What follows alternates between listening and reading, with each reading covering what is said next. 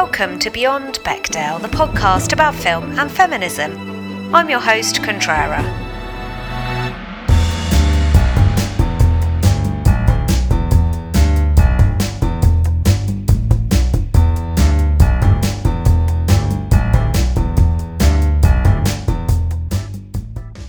This episode, writer and producer Just Jen comes back to talk about quite a few Trojan horses that all sit within the rom-com genre. Here's our chat. Do it, Morris. Do it to me now. I need it. You're the only one who does it the way I like it.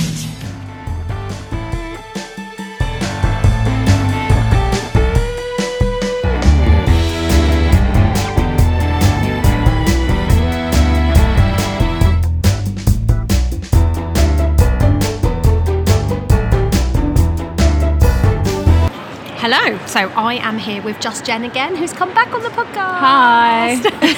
And we're going to talk about multiple things. And the first thing we're going to talk about is probably two of your Trojan horse performances.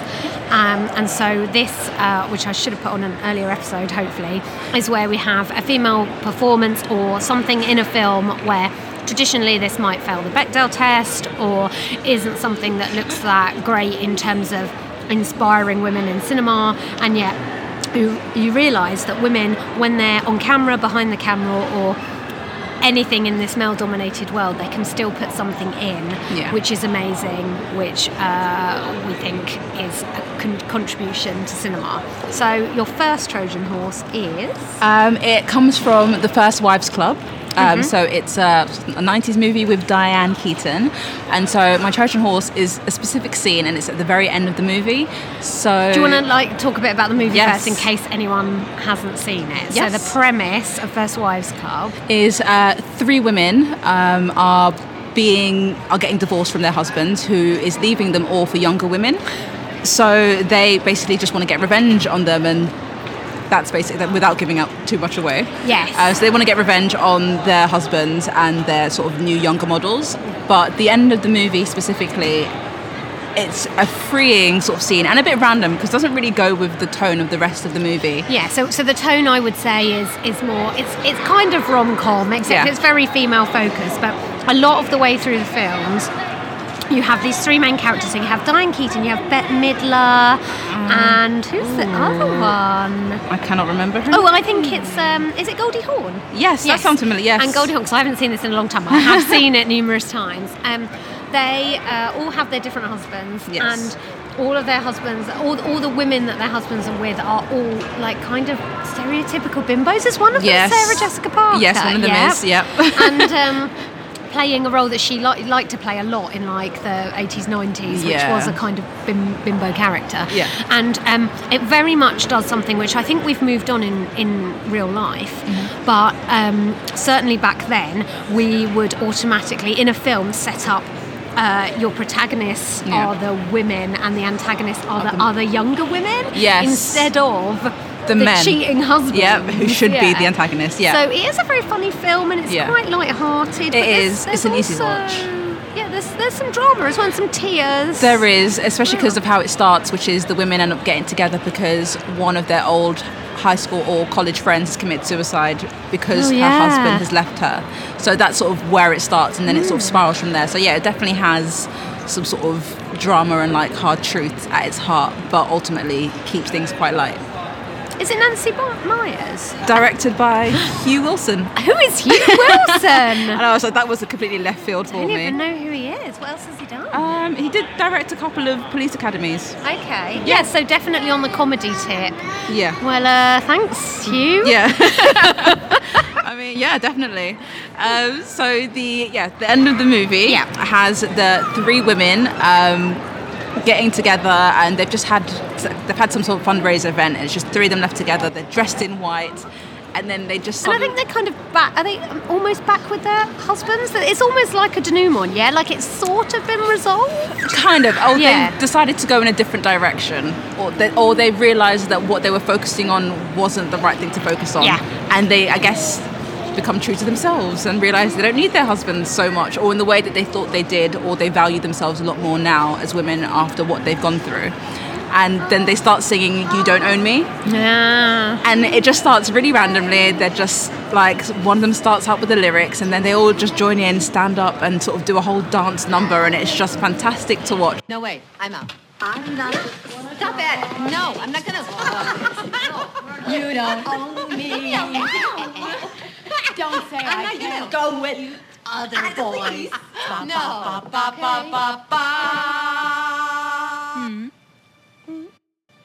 And don't tell me what to do, and don't tell me what to say. And when I go out with you, don't put me on display. Pretty good. You remember?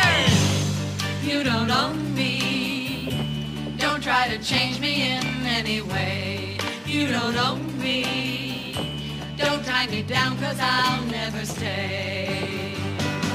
I don't tell you what to say. You just understand where they've been through, and how freeing and how happy and how resolved everything is. So, and I guess it sort of becomes less about what their husbands have done to them and how it affected them, and how they've grown and become more themselves, and are just more about, it ends up being more about female empowerment than it does about my cheating ex-husband who left me for a younger model, which is what I think and what I love about it. So do you think, you think that the point, Mr. Wilson, Yes. if you will, who's directing this, who I don't know who he is, Mr. Wilson's war against rom-coms or traditional rom-coms. So they make this film. They have these very famous lead women who are of a certain age at the time, and then they, you think if you go to the cinema to watch the film or watch it on TV, which is what people would do now because it's definitely 90s, isn't it? You would go to this and you were like, I am watching an old school romantic comedy about these downtrodden wives and their kind of emancipation. And the traditional goal at the end of this kind of movie is for them to get their husbands back. Yeah. That's really what they're trying to make you say. Yeah. Yeah, forget those bimbo young women. Yeah, you want us? Yeah. Come back to your wife who you loved the first time, and I think that's what you think or what you expect, because I think, again, 90s rom-coms all have a specific sort of formula they follow, like, oh no, something bad has happened to me, I now need to get my revenge. In the end I realise I go back to where it's like it comes full circle. Yes. But I think what's so great about this is by the end of the movie you're like, does it come full circle? Like, it leaves you with that question of, actually they now have the choice to do what they wish. They don't have to go back to, I think one of them is debating going back to their ex-husband, but they've got the choice. They don't have to, they can if they want. And so at the end, like I said, it becomes more of a movie about female empowerment, which I'm sure is what Mr. Wilson intended when he directed. I'm sure. Absolutely, Hugh. Dear friend Hugh, we'll never forget your name again. I think that's a perfect Trojan horse, because for, let's say, it was probably made as a date movie. So you're, probably heterosexual couple, I'm just guessing, in the 90s in America, man and woman going to this film. And I think, although maybe it was a film that actually people went with their friends, it might actually like a gal pal. That. Like, I've just gone through a breakup, let's now go and watch and, cry over my ex. Yeah. And, follow along and sort of hope that these women get the best of their cheating ex-husbands sort of thing. And I think it's interesting because if you go into it with that sort of thought of being I'm on your level, but then actually you walk out with actually I'm okay. It's a movie of healing. Yeah, exactly. Instead of that dichotomy of I love this person and I want to hurt them, but at the end I still want them back. It's that's actually quite damaging. Yeah. And then instead it's wait a minute. Yeah. I'm actually all right on my own, or what decisions. Yeah, it's like an agency movie. Yeah. I love this person. They hurt me. Actually, I don't have to go back to them. I can find happiness and heal somewhere else, and that's my choice. Yeah, and that's my choice. Yeah. And that's why it's a Trojan horse. Perfect example. Special Agent Gracie Hart is as tough as nails. She's got a lot of rage. And she's completely unpolished. Honey, are you a lesbian? Dad, I wish. But when the FBI needs an undercover agent... The bombers picked another target. We have ourselves a national emergency. It's the Miss United States pageant. The only man for the job is a woman. You do a few butt-shaping exercises, you tighten this up, you can pull this off. You know what? Pull this off. similar. It's the same kind of dynamic. You're looking at this film which has a traditional female audience and you think is giving an old school traditional female message, and then slip something in that makes you think, is that exactly right? Yeah. And so I think, which with the second Trojan horse, which is Miss Congeniality, I don't think so. I've seen this film, I rewatched it very recently, and when I did, I think it's when I realised it doesn't quite go the way I remember it going. I think everyone thinks of Miss Congeniality as, you know, Sandra Bullock comes in, like, infiltrates a Miss America competition, she's great kind of thing. But then watching it back now, aside from all the sort of things that they say that you can't quite say in a film anymore, and like sort of it's a lot to do with the male gaze actually in that movie.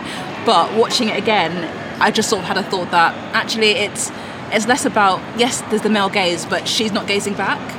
She's sort of focused on her own task, doing what she needs to do. I mean, she does have a great makeover scene, but she still remains true to herself. She doesn't suddenly become the clothes that she's wearing. And also along those lines, she also realises that women that she sort of then works within the Miss America competition isn't what she thought they were. Yes. So a lot about women sort of, what's the word I'm looking for? It's about women realising within each other that they're the only ones that matter. Yes.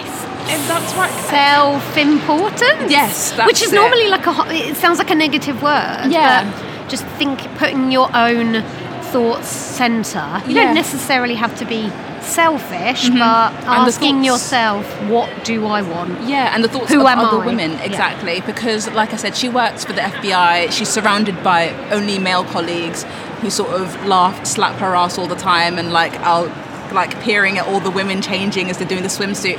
But she's not looking back. There's a small element of she clearly likes one person. Will they? Won't they? But it's so minute in regards to all the other things that are going on, and she sort of, it's just her and the women, and she's protecting these other women, and she's learning about herself as a woman, and like what she likes and what she doesn't like, what she thought she knew, and subverting all those like stereotypes. So secretly. Yes. So it's we've kind of about female empowerment. Yes. We've skipped over without talking about what the actual film is, because we both know the film. Maybe everybody listening knows what the film is, but how I understand the plot, because again it's been a while since I've watched it and it's fresh in your mind, is that she's a police officer and she has to go undercover at a beauty pageant. That's right. What's the crime? Because what? That's the bit I don't remember. Because they hear that there's going to be some sort of national threat, or a bomb is going to go off. Terrorists. Yeah, someone's told them that some sort of crime is going to happen. Yep. And so they need to get someone to the inside, and they pick Sandra Bullock, who, with her initial characteristic, is someone who doesn't really care about her looks. She's seen as one of the guys at the office don't even see her as a woman. They're like, oh yeah, but forget her over there. Like, there's a lot of like gender normality issues, aren't there? Yes. So if you're a woman, you have to be. That's the problem with a makeover in any movie. It's you can probably go much further back than this, but I always think of The Breakfast Club and how I've seen The Breakfast Club so many times, and back when I first watched it, I was like, oh, they've made Ali Sheedy look so pretty. Yeah. And then now I watch it and I go, oh my God, no, she's not a better person because you can see her face and she's got eyeliner. Yeah. But I get that because that's the language that Molly Ringwald's character is using. And I think that you can put that in its time. And I think, the Trojan horse aspect of this film is, again, it's funny because we always as an audience seem to love a clearly beautiful woman uglifying up and then becoming a beautiful swan. It's like ridiculous. I always thought that about She's All That. You know, Lainey Boggs, it's like she's clearly gorgeous. And we're just waiting for the just sat there like fingers like touching, just waiting for the transformation scene to happen type thing. Yeah. But so that's a whole separate issue about that we want that, and that's fine because like everyone wants to be made to feel that they're attractive, even if maybe it's a stereotypical norm of attractiveness. I don't know, but with this, I think that the point you're trying to make as to why this is a Trojan horse is because even after all of that, she still retains her essential sense of self. She asks herself the question: does how I look? Is it how I look important to me and how I conduct myself? Can I use it? Which she does obviously in the job. Yeah. And it's mined for comedic effect. And I like that she doesn't have the makeover. She doesn't even want the makeover. No, she's not. She's very resistant. Okay, yeah, I want to do it because I'm going to go on this date. Like she's like, no, pick someone else, anyone else, please. No, not me. And then she has it, and then again, she's suddenly not being like, oh my god, everyone's looking at how attractive I am. Oh, I look great in this dress. She's still herself. She's walking down like on their way to like the car, and she's just like, I haven't slept in 8 hours. I've been waxed all over the place, and I need a burger. But she's not like, oh, but guys, do you like me? So no, you're right. She's still, because it makes it very clear that you're still yourself no matter what you look like. Exactly. Your essential self is not your looks. Exactly, which I think is what's so great about it. So I think everyone remembers that makeover scene. But I guess the message behind it is, like you said, she hasn't changed as a person. No. She's just changed her clothes, straightened her hair, and got a wax. Like it's a mask. It's like code switching, yeah. maybe almost. It's like she has to work in that world, and so therefore she has to look a certain way. Talking about these Trojan horses, there's like fermented an idea in my head, which is that. Pray tell. So maybe they're all there already in the films we see. And I've already seen these films. I haven't looked at them in this way because I'm told by society that that's what that film is supposed to be telling me. But what you've kind of said to me is like, go back, revisit these classic romantic comedy films, actually look that they're saying something like that's more about emancipation than you think. And it's the marketing maybe, or the word of mouth. Yeah. Or distilling it. Maybe it's like the social media generation where it's like, not that, you know, it was people were doing that, but it's almost like humans are just desperate to categorize everything. Yes, and it's like the music, the editing, all of this stuff is telling you it's one thing, but actually the dialogue is telling you something completely different. And again, like Miss Congeniality, well, I think it's seen as a more of a comedy movie than a rom-com. So let's say with First Wives Club, obviously seen as a romantic comedy, and so you already have a slew of 90s movies like come into your head when you think of romantic comedy, like How to Lose a Guy in 10 Days, and like 30 to Launch, and like all those throwback. You just love Matthew McConaughey. I do love Matthew McConaughey. Any excuse, but really, both films I like, by the way. But then, really, if you go back and look, well, maybe not those ones specifically, because I can't remember how they end, but there is another message in there, and maybe the message comes from knowing more about what you watch. The more you watch, the more you know, sort of thing. Or growing up and seeing it with a new set of eyes. Like you could watch these movies as teenagers, and you're sort of bred to think a certain way as a teenager. You take the romance, happily ever after, I must get my man as the message. Exactly. When in fact, the director's trying to tell you something else. So, do you know the director of this film? Miss Congeniality? Oh, I do not. You know Mr. Wilson? It's his friend Mr. Petrie. Donald Petrie. Do you know who Donald Petrie is? No, what's he? I don't know, let's have a look. Did he do Miss Congeniality too? No, he didn't.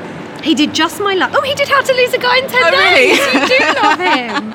Yeah, he did Mystic Pizza. I liked Mystic. Richie Julia Roberts. Rich. Another great movie. Wow. He did Just My Luck. I love that movie, but mostly for the McFly element of that movie. I love McFly. Jen, throwing you off the podcast. That's Chris Pine. That's the first time I think I saw Chris Pine. Is it? Just My Luck? Yes, but it's not the It might not be the first.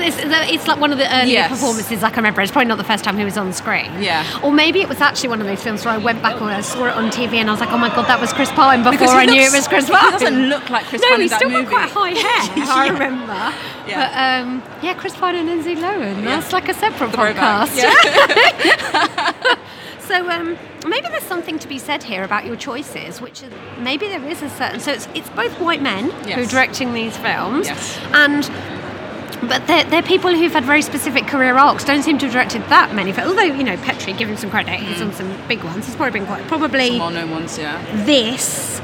The fact that they didn't bring him back for Miss Congeniality 2 was a mistake, because the second movie is not nearly as I haven't even seen it, so that's my take on it. I just wouldn't. Miss Congeniality cost $45 million to make and made 213, so quadrupling its budget. I'm always interested in this. I love that. I love seeing that. It's like, and it was a surprising success. And Sandra helped to launch her quite a bit. Or certainly launched a different phase of her career, I'd say, because I'd still say there are things. Yeah, there are some earlier movies I need to go back and rewatch actually that she doesn't. She's not even Well, when she's either the sort of side character, still like one of the main characters, but a side character, more serious dramas. And so this was, you're right, like gave her a different face. She's saying, why can't I do comedy as well? Exactly. And then it goes into a whole slew of like, because you can even break up Sandra Bullock's career into like comedy and rom-com comedy. Okay. So, although like my favourite film is probably, well, I like her in Gravity, but I also like her and Matthew McConaughey in A Time to Kill. I can bring everything back to McConaughey. I love that film. I need to rewatch that film. I've just got the one scene stuck in my head, and actually it's on my list of things to rewatch this year. So I think that I'm not sure we're going to suddenly turn that into a Trojan horse, although I would say that Sandra Bullock is very good in that film because she is playing a character you should hate. Yeah. Because she's like an upstart, really rich, really like thinks she's great, really confident, young lawyer. And I think that like she is like, that would be like textbook millennial now. And I think that's like not fair. Yeah. But also, maybe she is the queen of Trojan horses. Secretly the queen of Trojan horses, yes. Yeah. So from this, we've learned that go back and rewatch a film that you think might be not as great to women or not portray that good a message. Yeah, or not as deep as you think it is. Yeah. And then suddenly you'll find something. I think once you start looking, you find sort of thing. So I'm now definitely interested in going back and watching a lot of movies that I have watched before and had different thoughts on, whether it's thoughts that I didn't like them for whatever reason, and like now going back and being like, actually this was either artistically done really well, written really well, has some really great hidden messages that with my younger eyes I may not have seen. So it's never harm to rewatch something, especially after it's been like years and years and years, and once you that sort of know more about the world or grow or just have different experiences, you'll be able to relate more with certain things. And that's the real Trojan horse. Film is something that can change in the same way that people can. Your perception can change. Yeah. High five. Nice. Our society needs world peace. World peace. World peace. Harsher punishment for parole violators, Stan. And world peace.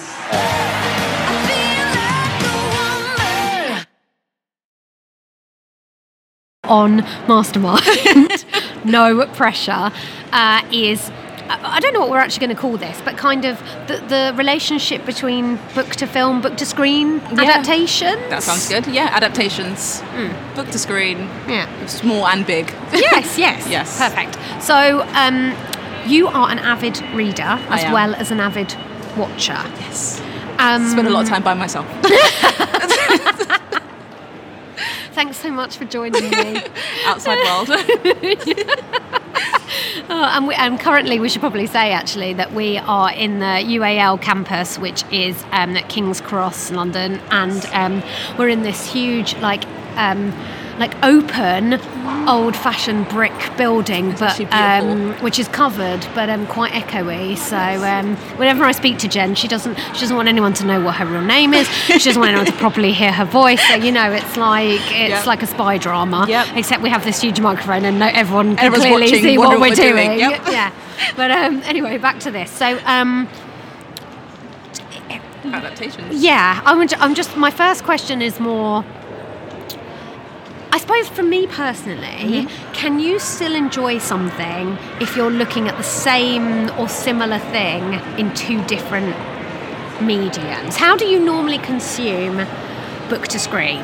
I always, preferably, try to go book first, movie second. I mean, there are certain things that I will have already read the book. So when the movie comes out, it's great. There's no need to sort of backtrack. But then there are some things that are coming out and I might either hear about it or see it like 2 seconds of the trailer and then pause it and be like, nope, I want to read the book because I already know it's the book sort of thing. Or the first thing I see is based on the novel, but I'll like pause, like I'll go back, research the novel, be like, do I want to read this? Do I not want to read this? If I don't want to read it, I'll be like, okay, great, fine, let's just go and like watch the movie or watch the trailer. And if I do, I'm like, no, I'm not watching any trailers. I'll go back and have such restraint. Yes. I think that's I think if I did that, I'd probably be happier. Yeah. Because as I was saying to you off mic, if I've started watching something, I find it really difficult to then go and read it. I'm the same. I am the same. So, like, a TV series that I love, Outlander, haven't watched series 4 yet, but I didn't realise it was a book when I started watching it. So I got. Is it a series? Yeah. So I don't know how many books. Series of books. I meant. Yeah. I know it's a TV series. Yeah. A series of books. I think there might be 5 or 6. Yeah. But don't quote me on that. But it wasn't until after I'd watched the first series that I realised it was based on the book, or maybe even the first episode, and then I saw, like, based on the books by Diana someone, and I was like, oh, and a woman writer. Yeah. Although I can kind of see that because it is quite female gaze, or female perspective rather than gaze. And I sort of wish deep down to the depths of my soul that I had read the book first, because I feel like the book would have just been amazing. And then to have watched it come out on screen, I think would have been. But you didn't know. You didn't know. Did you go back? Have you read any of it? I haven't, since? and I won't. No, so you are spoiled. Yes. Yeah. I mean, an example of something that I have gone back and I have a list of books that I will have watched the movie or seen the TV series, but I know that one day, eventually in life, once I've forgotten all about the movie or TV series and it's like completely blank, I'll go back and read the book. Yeah. So I think the first book I read this year was The Help. So I watched the movie, didn't realise it was based on the book, or I might not have even cared at the time. It was quite a few years ago when it came out. And then after I watched it, I was like, actually, I'd love to go back one day and read the book. And so I read the book this year, had completely forgotten most of the plot, a lot of the characters except for, what's her name? Emma. I knew Emma Stone. Yeah, with her curly hair. Yeah, yep. But other than that, I completely forgot. And Octavia Spencer, but I didn't know what character she played. Yeah. So when I went back to read the book, it was with my own sort of version of characters and stuff, and I could see it as it was written, as it was meant to have been sort of understood, because obviously the book came first. Yes. So I think doing it that way is better, because I can't remember what book it was, but years ago I watched the movie and was like, oh, let me try and read the book, and I just kept seeing the actors, and that just really frustrated me, and I was just like, oh, it just sort of feels off centre, because obviously the book wasn't directly adapted straight from that's book to one screen. issue. So it's so it's like, oh, but I mean, doing the way I did with The Help, went in back completely blank. Like, I actually need to go back and rewatch the movie, because like I said, I don't really remember much what happens. But I think I remember that I liked the movie, so in that respect it allows me to both enjoy the book and enjoy the movie as two separate things that have come together. So what you're saying is you need like memory lapses, yes, or enough time to have passed, and then you could read a book that you had already seen the film or screen adaptation. Funnily enough, that's the only way I can do it. Yeah, no, I think I agree. I read the book first. Oh yeah. And I enjoyed the book. I didn't like. I get very like funny about when something is raved about, and it was, and the film and the book were both raved about. I'm the same. So I'm like, do I want to read this because it's so hyped? I'm really worried about my expectation, because I'm a poor manager of high expectations. Everything is like, it's going to be the best thing I've ever read. Yeah. And it was good, and it was a page turner. I remember that. And I got to the end and I was like, oh, it needs to have a sequel. Like, I hate that when I'm like, oh, this is not ending the way I want. And again, I think that is about, well, that was that long ago, but I was slightly younger, and now I'm a bit more comfortable with a little bit of ambiguity or more story to tell. And also as a writer, you might want to, I don't know if she wants to write a sequel, but I don't know. But when I watched the film, I knew that lots of people were saying, oh, these Oscar-nominated performances, and it was this great. And I had definitely pictured lots of different people. Funnily enough, not Octavia Spencer and not Emma Stone. They are, I did picture those. They were perfect. Yeah. But for example, I can't get over it's Jessica Chastain playing. I've forgotten her character with the blonde character. And she's not who I would have pictured in the role at all. But who's to say I'm casting it? And I think that when you read a book first, without even realising it, without even being able to draw the characters, you somehow visualise them in your mind's eye. And if you watch a film first or a screen adaptation first, when you go back to the book, like you said, you can't help but use the visuals. They're just in your brain. Exactly. With Harry Potter, read my mind. I read, because for me it was a really weird time, which was I was too old for them, but also quite young. It was about, I read the first 4. I was given them as a present. I read the first 4. and I couldn't put them down, and then I became one of those people waiting for them. And I think maybe the first 4 was when the first film came out. Maybe that's I why. think that's Does that right. sound right? Yeah. And so I definitely can't tell you any longer whether Harry Potter is Daniel Radcliffe, because to me he is. And it's like, but there must have been a time where I read 4 and like and Hermione and Ron, and it's like, Yeah. and I can't tell you anymore. It's so, and now they put their pictures on the books, so not the old nice covers, but But I will read the books again and I will watch the films again. And it's a very rare thing. I think a lot of people probably have this about Lord of the Rings. Yeah. I'm not so into Tolkien that I'm willing to go through that because those books are so they're very thick. big and Even the very films small are print. too long for me. But I recognise that there are certain things where you can make an adaptation that doesn't change your thoughts about whichever medium. But I think that's rare. You're right. I definitely agree with I can only speak from the Harry Potter aspect of it because I am sort of going through a reread, very slowly reread. So I've just finished the 5th book. I think 5th book.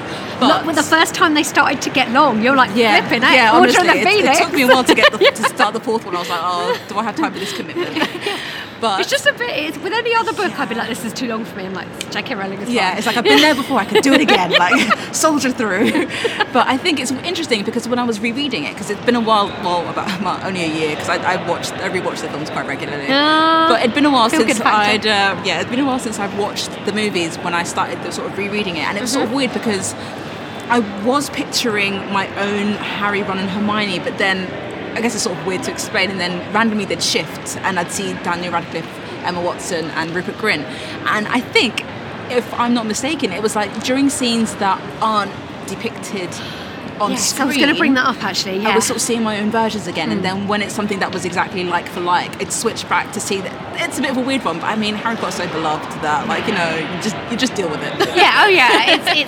You're exactly right. Yeah, you've got to get over it. But that was actually my question. So what I'm a little bit worried about, because I haven't read them in a while, is that I have decided now that the films are the story. Yeah. And it's like, I know they cut out. As in, just because, I don't know, lazy brain, you're just trying to have the minimum amount of information. Right. And I'm like, I am missing so many things. And it was only towards the end, actually, I think Deathly Hallows Part 1 and 2, where they weren't quite, because that was actually quite close. Because I think, did the book come out? I can't remember how. I feel like it was a year or two between the movie. And I remember, getting up at I don't know what it is, 4 o'clock in the morning and queuing for it. Yeah, I was a right saddo. Wasn't wearing my cape and hat, but I should have been.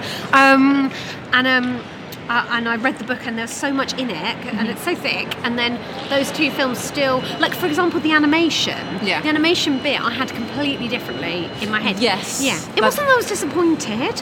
Just you can't put everything. No, you can't. In a film, in a TV series, and maybe that's where Outlander. Is okay. Yes. Maybe that's why it's like there's so much more space, and maybe that's why book series adapted to TV series is a perfect mix, because then you are getting got time and space to give you more type thing. But I worry a little about, you should have them as 2 separate entities, and that's how you get through this without getting pissed off. But I remember I've watched certain things and I'm like, that was not in the book, or where's this part that was really important to I think me? that with, I guess, sticking with Harry Potter, that when like you said, the first 4 books had come out-ish before the movie started, so I think for those first 4 you expected everything in the book to be in the movie. But then they were shorter books, so maybe they could be. But then once sort of you realise where they were going, and they were sort of taking things, and certain things weren't even in there, I think by the time we got to the 5th, 6th, or whatever the rest of them books, we were just like, we get what we get, and we'll enjoy it either way, kind of thing, which I think is quite interesting. And you're right, it forces you to hold the book and the movie separately or accountable in their own ways, which is the best way, I think. Otherwise you might get to a point where you think you're wasting your time, or have wasted your time.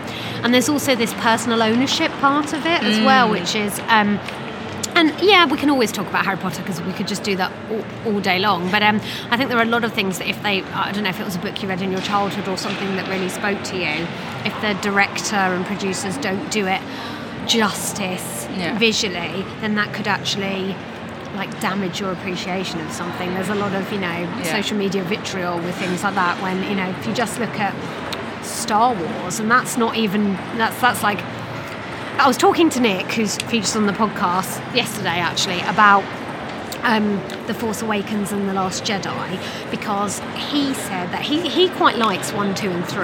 Yeah. And I'm like, whatever, I've watched them like a few times, I can't get into this. It all seems to be just people having a council meeting. That's how I explain it. And Natalie Portman not doing anything except for looking beautiful and staying in a flipping room. But that's like the later ones. But obviously 4, 5 and 6, so they were on TV. I don't know if you noticed, so I just stick them on because it's just one of those things. And I think that Nick said to me, he can never get quite as happy about The Force Awakens and The Last Jedi because he feels like they're remakes of 4, 5, 6. I've heard that theory. Yeah. And Star Wars fanboys, which Nick really isn't, but it means a lot to him. He grew up with it. He collected everything. He still has Lego figures. When something is changed like that, the adaptation, even though it's not supposed to be an adaptation, it's supposed to be a new work, it can really, damage your enjoyment of something. Yes, I do agree. Podcast over. End session. I guess it sort of reminds me of, we're not going to go too much into the whole Disney aspect of it, but... I think we can. This is a perfect example of adaptation, because just for the listeners, we were considering that maybe Jen's specialist subject would be these Disney from pure animation to CGI and new animation, or whatever we want to call it, adaptation, different adaptation. And I was saying how I didn't necessarily want this to be part of the podcast because... I hate it, and I didn't think I could give a balanced perspective. So, but I think you should quickly talk about Disney now, if that's okay. I guess it's sort of in the same way with Nick and Star Wars.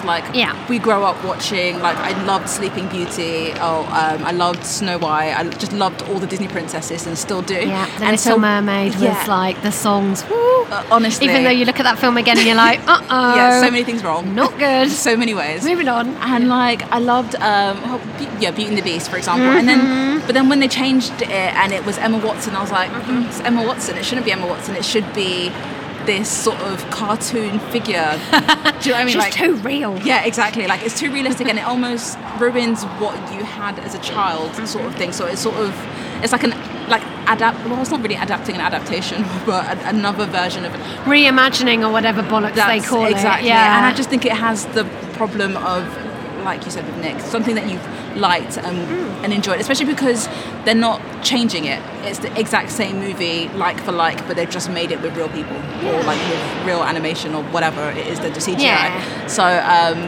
not a fan. It's like they're redoing The Witches, the Roald Dahl. Oh yes, see, I remember Angelica Houston. I was terrified of that movie. That's such a terrifying film to watch as a young person. So terrifying. Jeez, well actually maybe now, but definitely when I was younger. But I heard they were redoing it. Told a friend of mine, and she was like, no, why are they doing it? There's so many things. They're redoing the Demon Headmaster. Yes.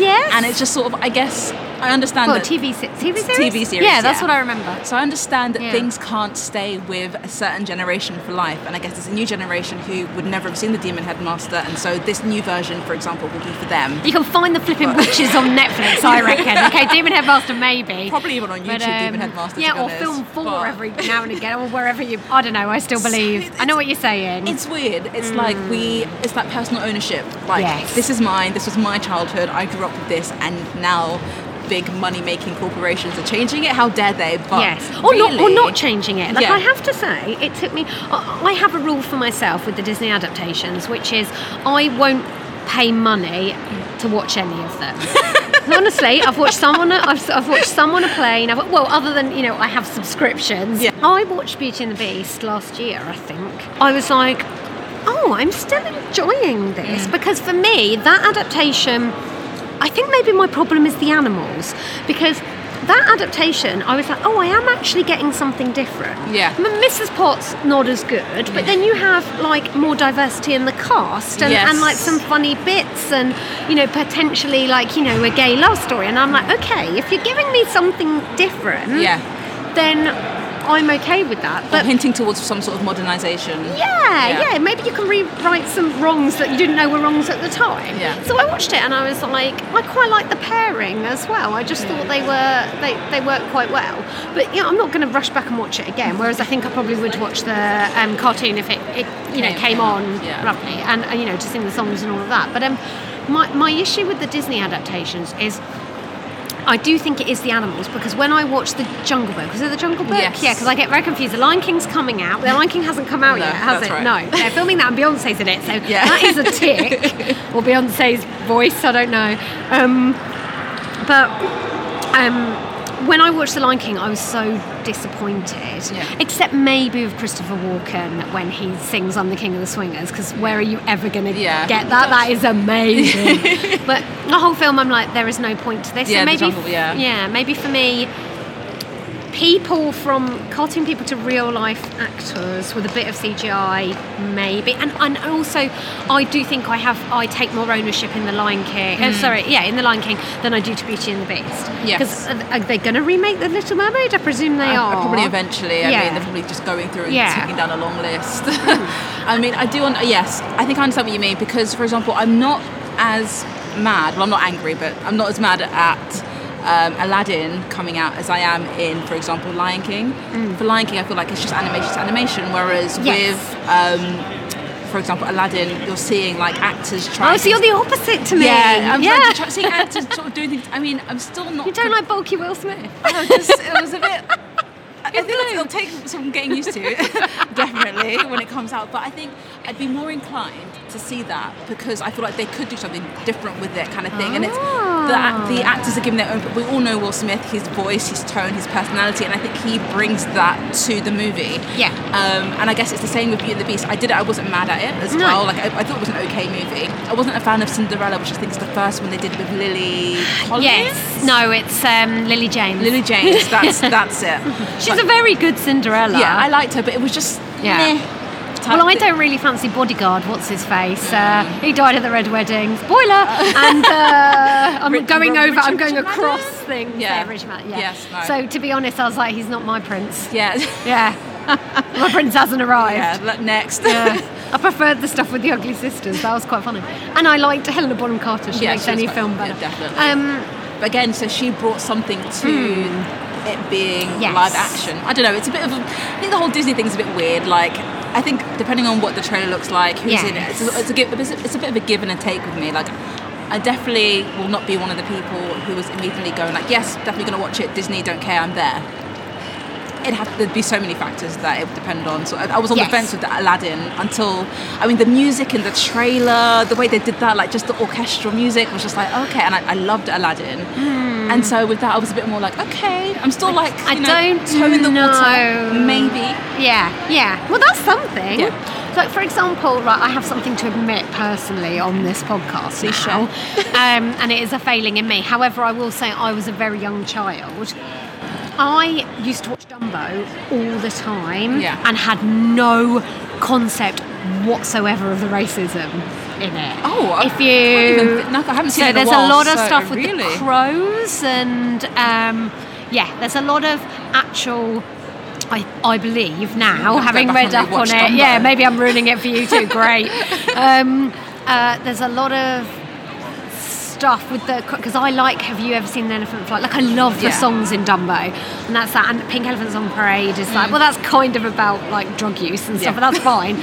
But there's a lot of subtext there, which is actually about like kind of like jazz choirs with people of colour in the deep south. Oh, really? and it's stuff that, maybe, a white person who grew up in Britain, I can be excused, didn't even occur to me that actually there's actually like some like racist caricatures there, and so I think that Tim Burton is probably going to take all of that away. Now, you might be the same. You might be like learning this like I did. Literally, it was only recently. And do some research on Dumbo. Yeah, and it's really weird because it's like, well, now someone's saying that to me. Clearly, that might be what they meant, and it was just like casual racism, and you just don't know. But I think that I loved that film, and I was, an innocent child watching it, and I didn't realise there were stereotypes.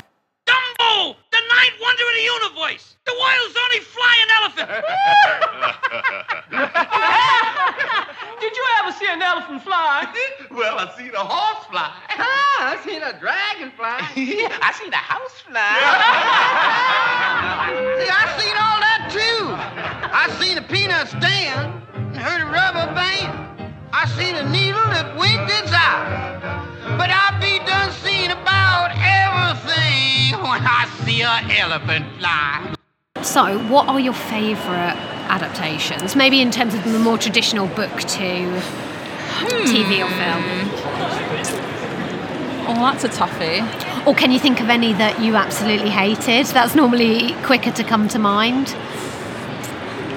I hated... Or you know, maybe hate's a bit of an extreme word. Welcome to my approach. Okay, how about I start with saying I'm excited for... Yes. Okay, that's the first thing that comes to mind. Positive. Noughts and Crosses. Oh, yes. TV adaptation. And there's also going to be a theatre. I need to read that book. I reread the first one. There's a few, are there? Yeah, is it a series? There's 3 and then there's like kind of 4.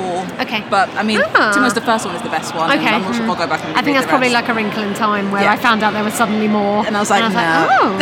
Yeah. So I think I'm really excited for Noughts and Crosses to come out. Yep. The TV adaptation and also the play, if I get a chance to go and see that as well. Mm-hmm. They are redoing Emma.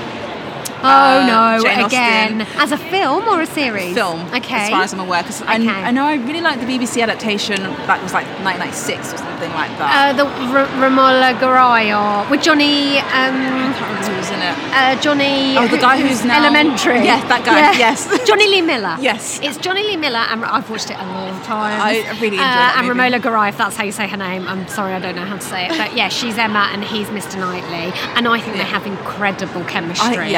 Honestly, that film just got me, and it's been a while since Jane Austen adaptation has because it was Gwyneth Paltrow. Yes, and I can't watch watch that. I can't rewatch that, even though I actually think Paltrow is brilliantly Emma. Yeah. I think she actually She was a good personifies the character. Yeah. I don't like the film. I love that adaptation. So sorry, is it going to be a film? Yes, it's going to be a film. Who is directing? Oh, I do not. Or who is in it? I don't know. I know they're currently, if they might... Why don't you just keep talking while I use the Google machine? It's either in pre-production or it's currently filming, but I'm sure they have a cast by now. So for 2020, you think? If they have a pre-production? If it's not end of this year, probably early next year. Oh, it's coming up as Emma Film 2019. Because I know they're doing... Oh, Joe Wright! Is it Joe Wright? Oh, I love Joe Wright. My friend he is going to like... Hang on, I've just seen a picture. I might have this wrong.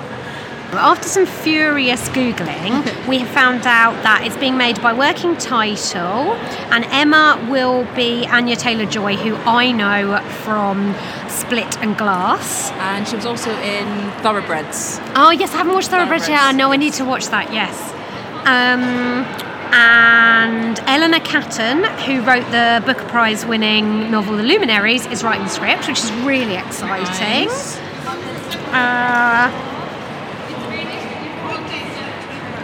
I've got nothing else here, but it does say there's going to be a Ben Wheatley adaptation of Rebecca. Yeah, I saw that. I'm looking forward to that because I still haven't seen the very old version. Oh, black and white. Yeah. But I loved the book, so I definitely now need to definitely go watch that before I can then watch the new one and then judge them harshly. That's what this is all about. And that's starring Lily James and Armie Hammer, which I think I love is Lily James, actually, and Armie Hammer is that's amazing. Hollywoodizing. And I was also going to mention when we started talking about this, the adaptation of Little Women. Oh, yes. So this is a perfect example on my side of where I got very angry hearing an announcement, because this was after all of the furore over the Oscar nomination for Greta Gerwig as a director, and now she's remaking this. And what do you think about Little Women, book and or Winona Ryder, I would say? I so far haven't watched or read. Okay. I've tried to pick up and read the book twice now and haven't been able to get into it. But because I know that the adaptation is due to come out, I believe, the end of this year. Yeah, I think it's soon. I'm gonna make another hardy attempt. And I know the UK did an adaptation. Was it last Christmas? Maybe 2017. They came out with a mini-series. With Uma Thurman's daughter in it. Yes. Maya Hawke. Yes. So she was good. She was very good. I've watched a little bit of it and it's like, nope, it was one of those things again where I was just like, you did it again. I nearly went, and I was just like, I'm going to start. I was like, no, I am determined to eventually read this book. So I think this will be the year. So which will be quite interesting because I think I might do a whole thing and sort of read the book and then go back and watch the what's her name, original Spider-Man, red hair.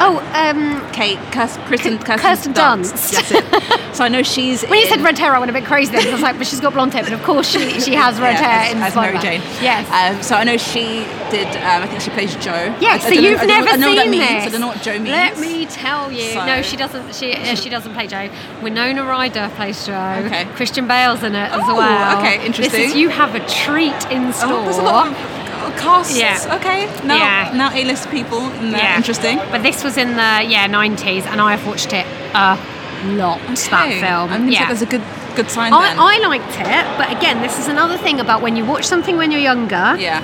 And I got very, very annoyed by the ending of it because it is again about the reason why Greta Gerwig is doing it, I am sure, is because it's about the emancipation of women, and yet it's set in a time, and that's your kind of, I don't know, your stakes or your grounding of it, which people love the period nature of it.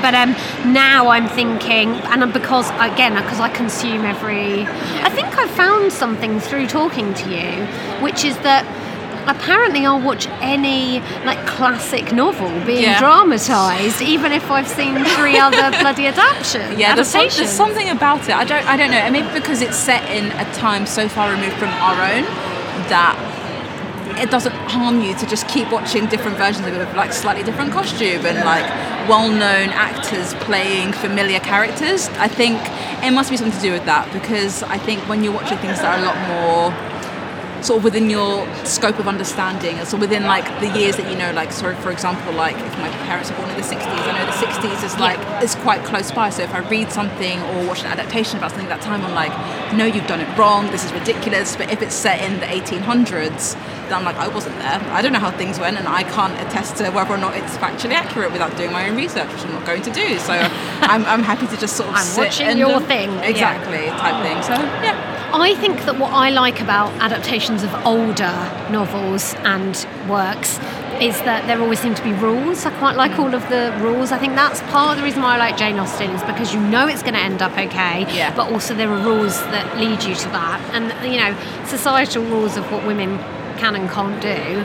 I think that that's the framework that any Little Women adaptation is also built within, and I presume because I've seen pictures of the cast, it's definitely set, like they're not updating the time frame as far as I'm aware. It's in the period.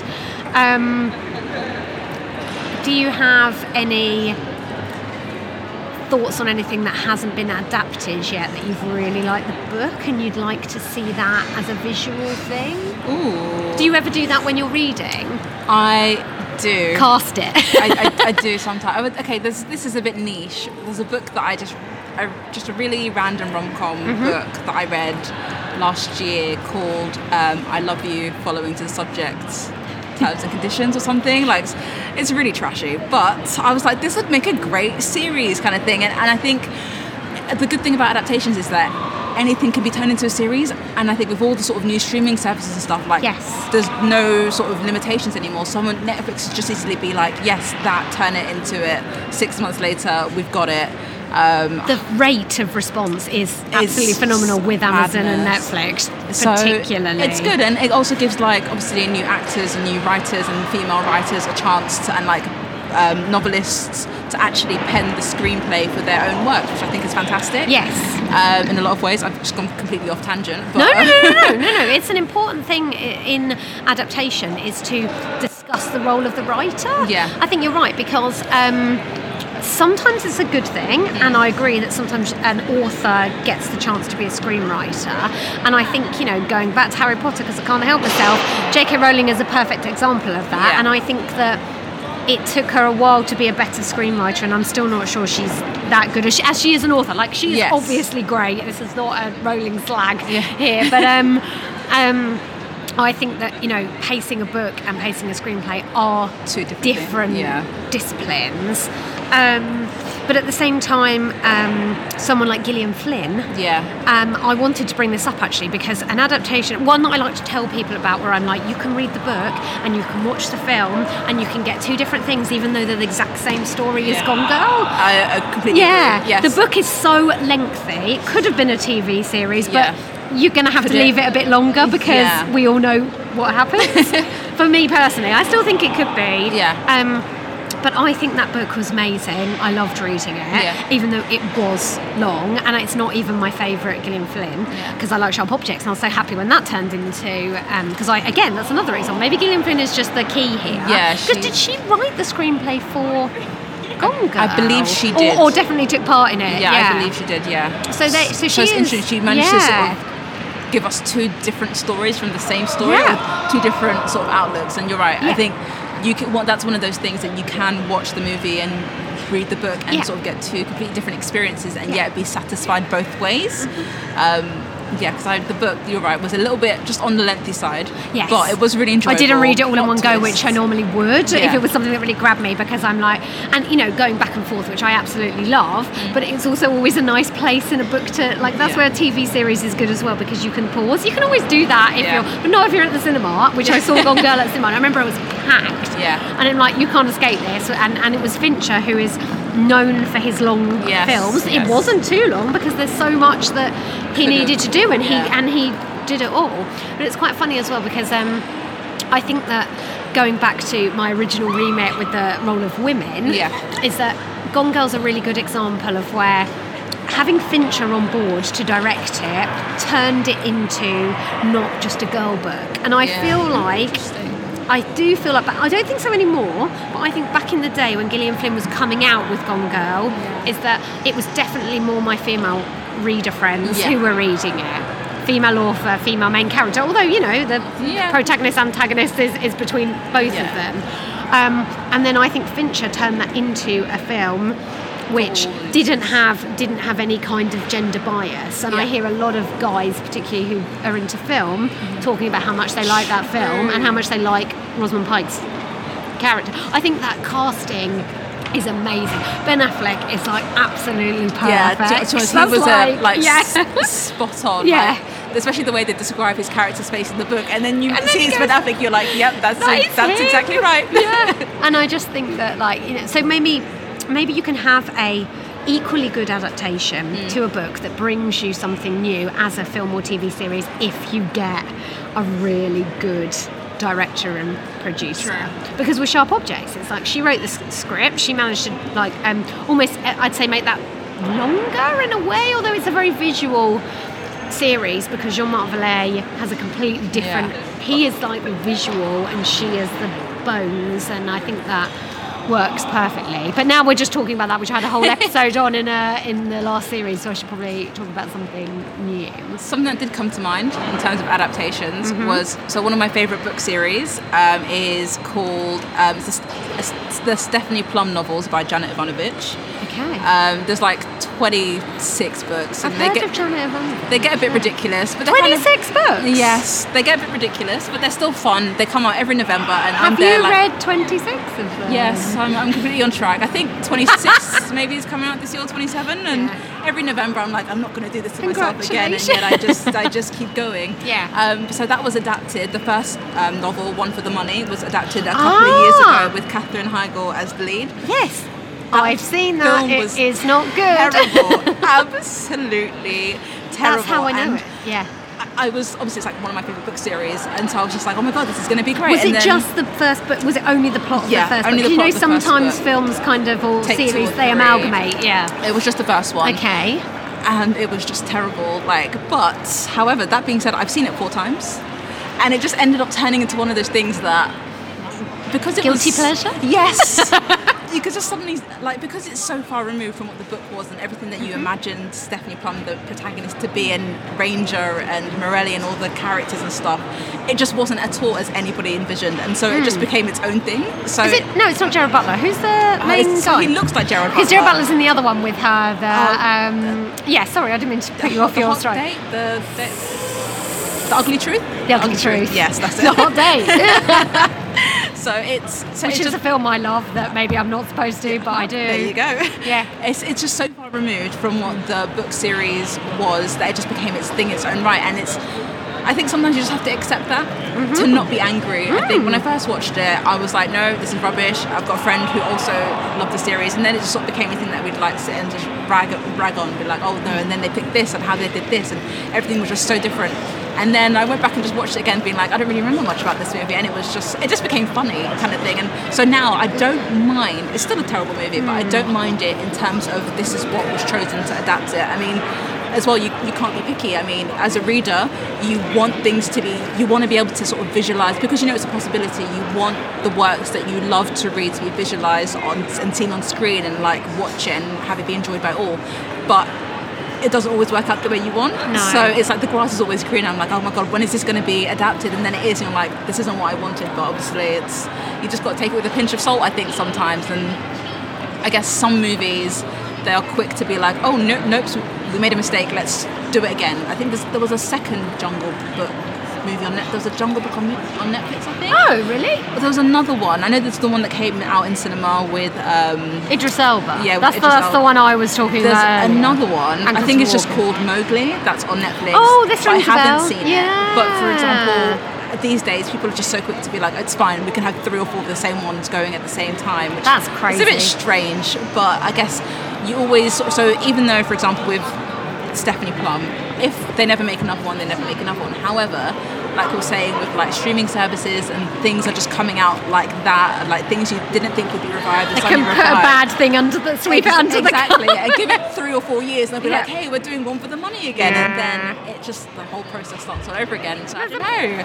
There's a part of me that thinks that cheapens the idea, but then if you don't like what has been made, then you're right, it rectifies something for you. So the question for me is, would you rather have something made badly in another medium or not made at all? Given as you're now watching One for the Money, like obviously constantly, you're going to leave now and go back. Yeah, actually, I've got it on DVD. I'm going to hunt that out. Do you know, I think, and I know I'll regret it since I say it, but I'd rather not have it made. Yeah, I think I agree with you. As much as part of me would be like, oh my god, it'd be great if they did this, but I mean, I guess, like, what's the worth? I mean, I love seeing movies in cinema. I love like sitting at home with a bowl of popcorn under a blanket watching films. But at the same time, it's okay to keep the two things separate. Like this was a book, and this was and there is no series, or this was a series, a completely original series, and there's no book going back. And I think it's okay that there is both. And I think it's also quite interesting as a quick segue that when sort of you do the opposite, you don't get it very often, but the TV series Luther was original by Neil Cross, but then he went back and actually did a book, which is a bit of a prequel to the first series. And again, was there a point? Did you need both? Is it for people who... Well, a prequel, I suppose, at least that does mean it's a slightly different story. Yeah, exactly. Yeah. But I guess you were always seeing Idris Elba in the book because it was Idris Elba, because they made it based on the movie. And I think it's a weird sort of back and forth. I mean, can the two things be kept separately, or do they keep pulling at each other to always join as one, and one feeds into the other and vice versa? That's a really interesting take, though, on writing a book as a prequel after a original TV series. So that must be quite a rarity. Yeah, and it's quite interesting, and because you sort of when I read it, I was like, but why? I wasn't mad. It was a good book, and sort of gave a little bit of insight, and it's a way of extending the story. They could as well have made a prequel series. I wonder why they. You would have preferred that. I think I would be happy either way. Yeah. Because, I mean, they've already done... I like to read. And I guess knowing that the book was already based on the series, it doesn't cheapen it, in a sense. That they can do nothing wrong. It's just a story based on characters we already know. Just interesting. Yeah, exactly. Is there anything that you've watched a visual adaptation and you've realised you like that more than the book? There has been, but nothing is coming to mind. I'm sure there's something I've read or watched recently. And I think I'm sure I've got better examples, but the first one that comes to head is The Martian. I tried to read The Martian book. To be fair, I have not completed The Martian book, so this is an unfair review, but I love that film. Yeah. And then the guy was a self-published writer, Andy, forgotten his surname, sorry, Andy, and he then someone picked it up because they thought it was such a good story, Yeah. and then it became a proper published book. And so I have the published paperback of it, and then Ridley Scott made the film. But I think I probably found all of that out while I was researching about the film, and I love that film. And then I tried reading the book, and it's basically just his diaries really? from what I've read, and it's a lot more technical, which makes sense and is fascinating, because that whole "can you do this on Mars" is like what makes the film so good to me. It's like, it's a race against time. Is he going to survive? And Matt Damon's so winning in it. But I actually thought, oh no, I don't like this book. It isn't actually for me. Ridley Scott made a film that I think is a lot more mainstream, whereas I think the book is. I like sci-fi, but some sci-fi reading is not quite for me.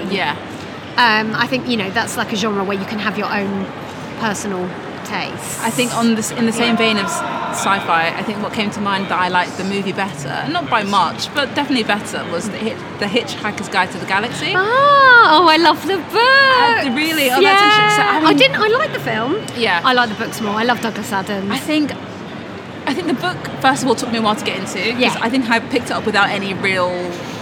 I had no idea what I was getting into. Puns. Yeah, and I was just like, this is funny, but also where is this going, and what? And wait, what? And so there's a lot That's like every sentence you have to read. It's double entendre. It was quite mind-bending to read. So I think...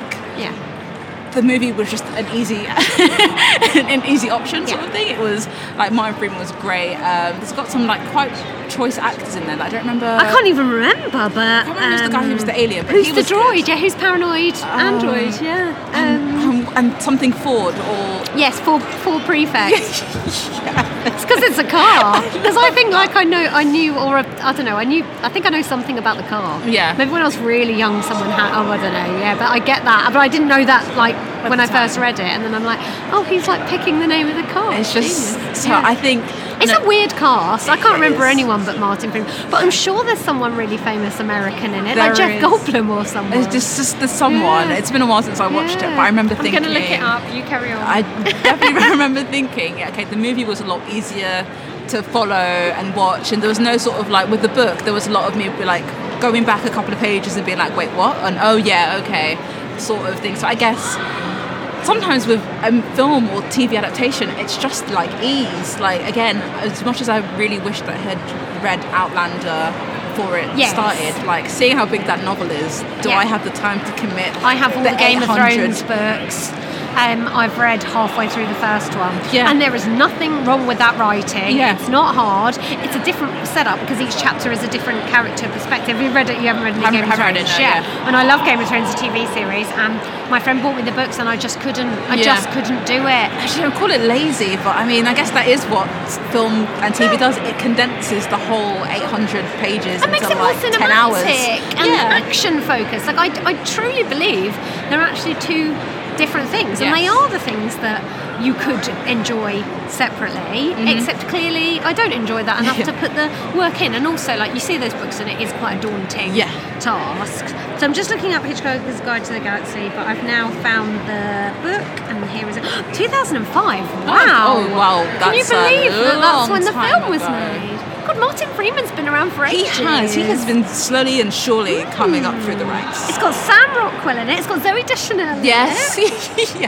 John Malkovich. Maybe he's who I was thinking I love John Malkovich. Mos Def. Maybe Mos Def was. I think that's the guy. I think.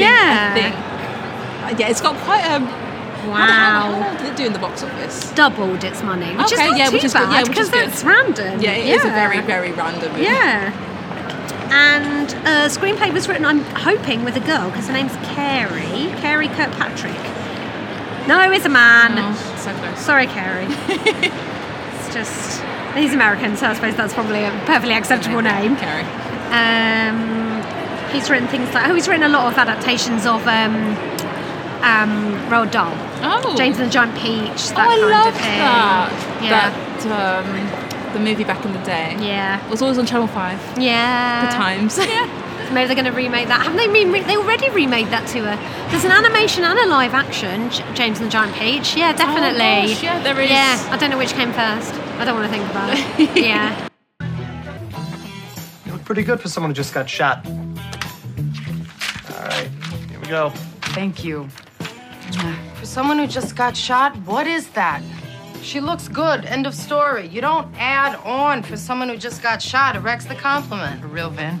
Yeah, somebody needs to teach Mr. Bondsman some manners. If you had to pick, would you pick books? If I'm saying you're not allowed to watch anything and you can read, or you're not allowed to read anything and you can watch. Oh dear. Because I'm an evil overlord. Oh gosh. Do you know what? I have no idea. I'd have to I don't know. Okay, I'll give you the pros and cons of both and basically come to no decision. Yeah. Very clever.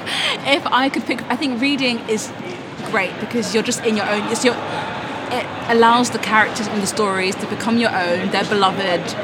It's like it's personal. Like you own, whether you own the book or whatever you're reading on, it's like yours. It belongs to you. So you can sort of visualize things however you want to visualize them, come up with your own versions of what they're wearing or how things are like designed or what town they live in.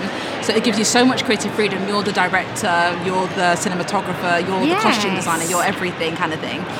Whereas watching a movie, it's just sometimes when it's done right and done perfectly, it's having your vision played out on screen and going back to just being a complete lazy person. If you don't have the time, like it could take me 3 or 4 days or like longer to read like a 350 page novel. Like, and I'd say you're a fast reader. Yeah, most people it takes them weeks. Yeah, I do okay.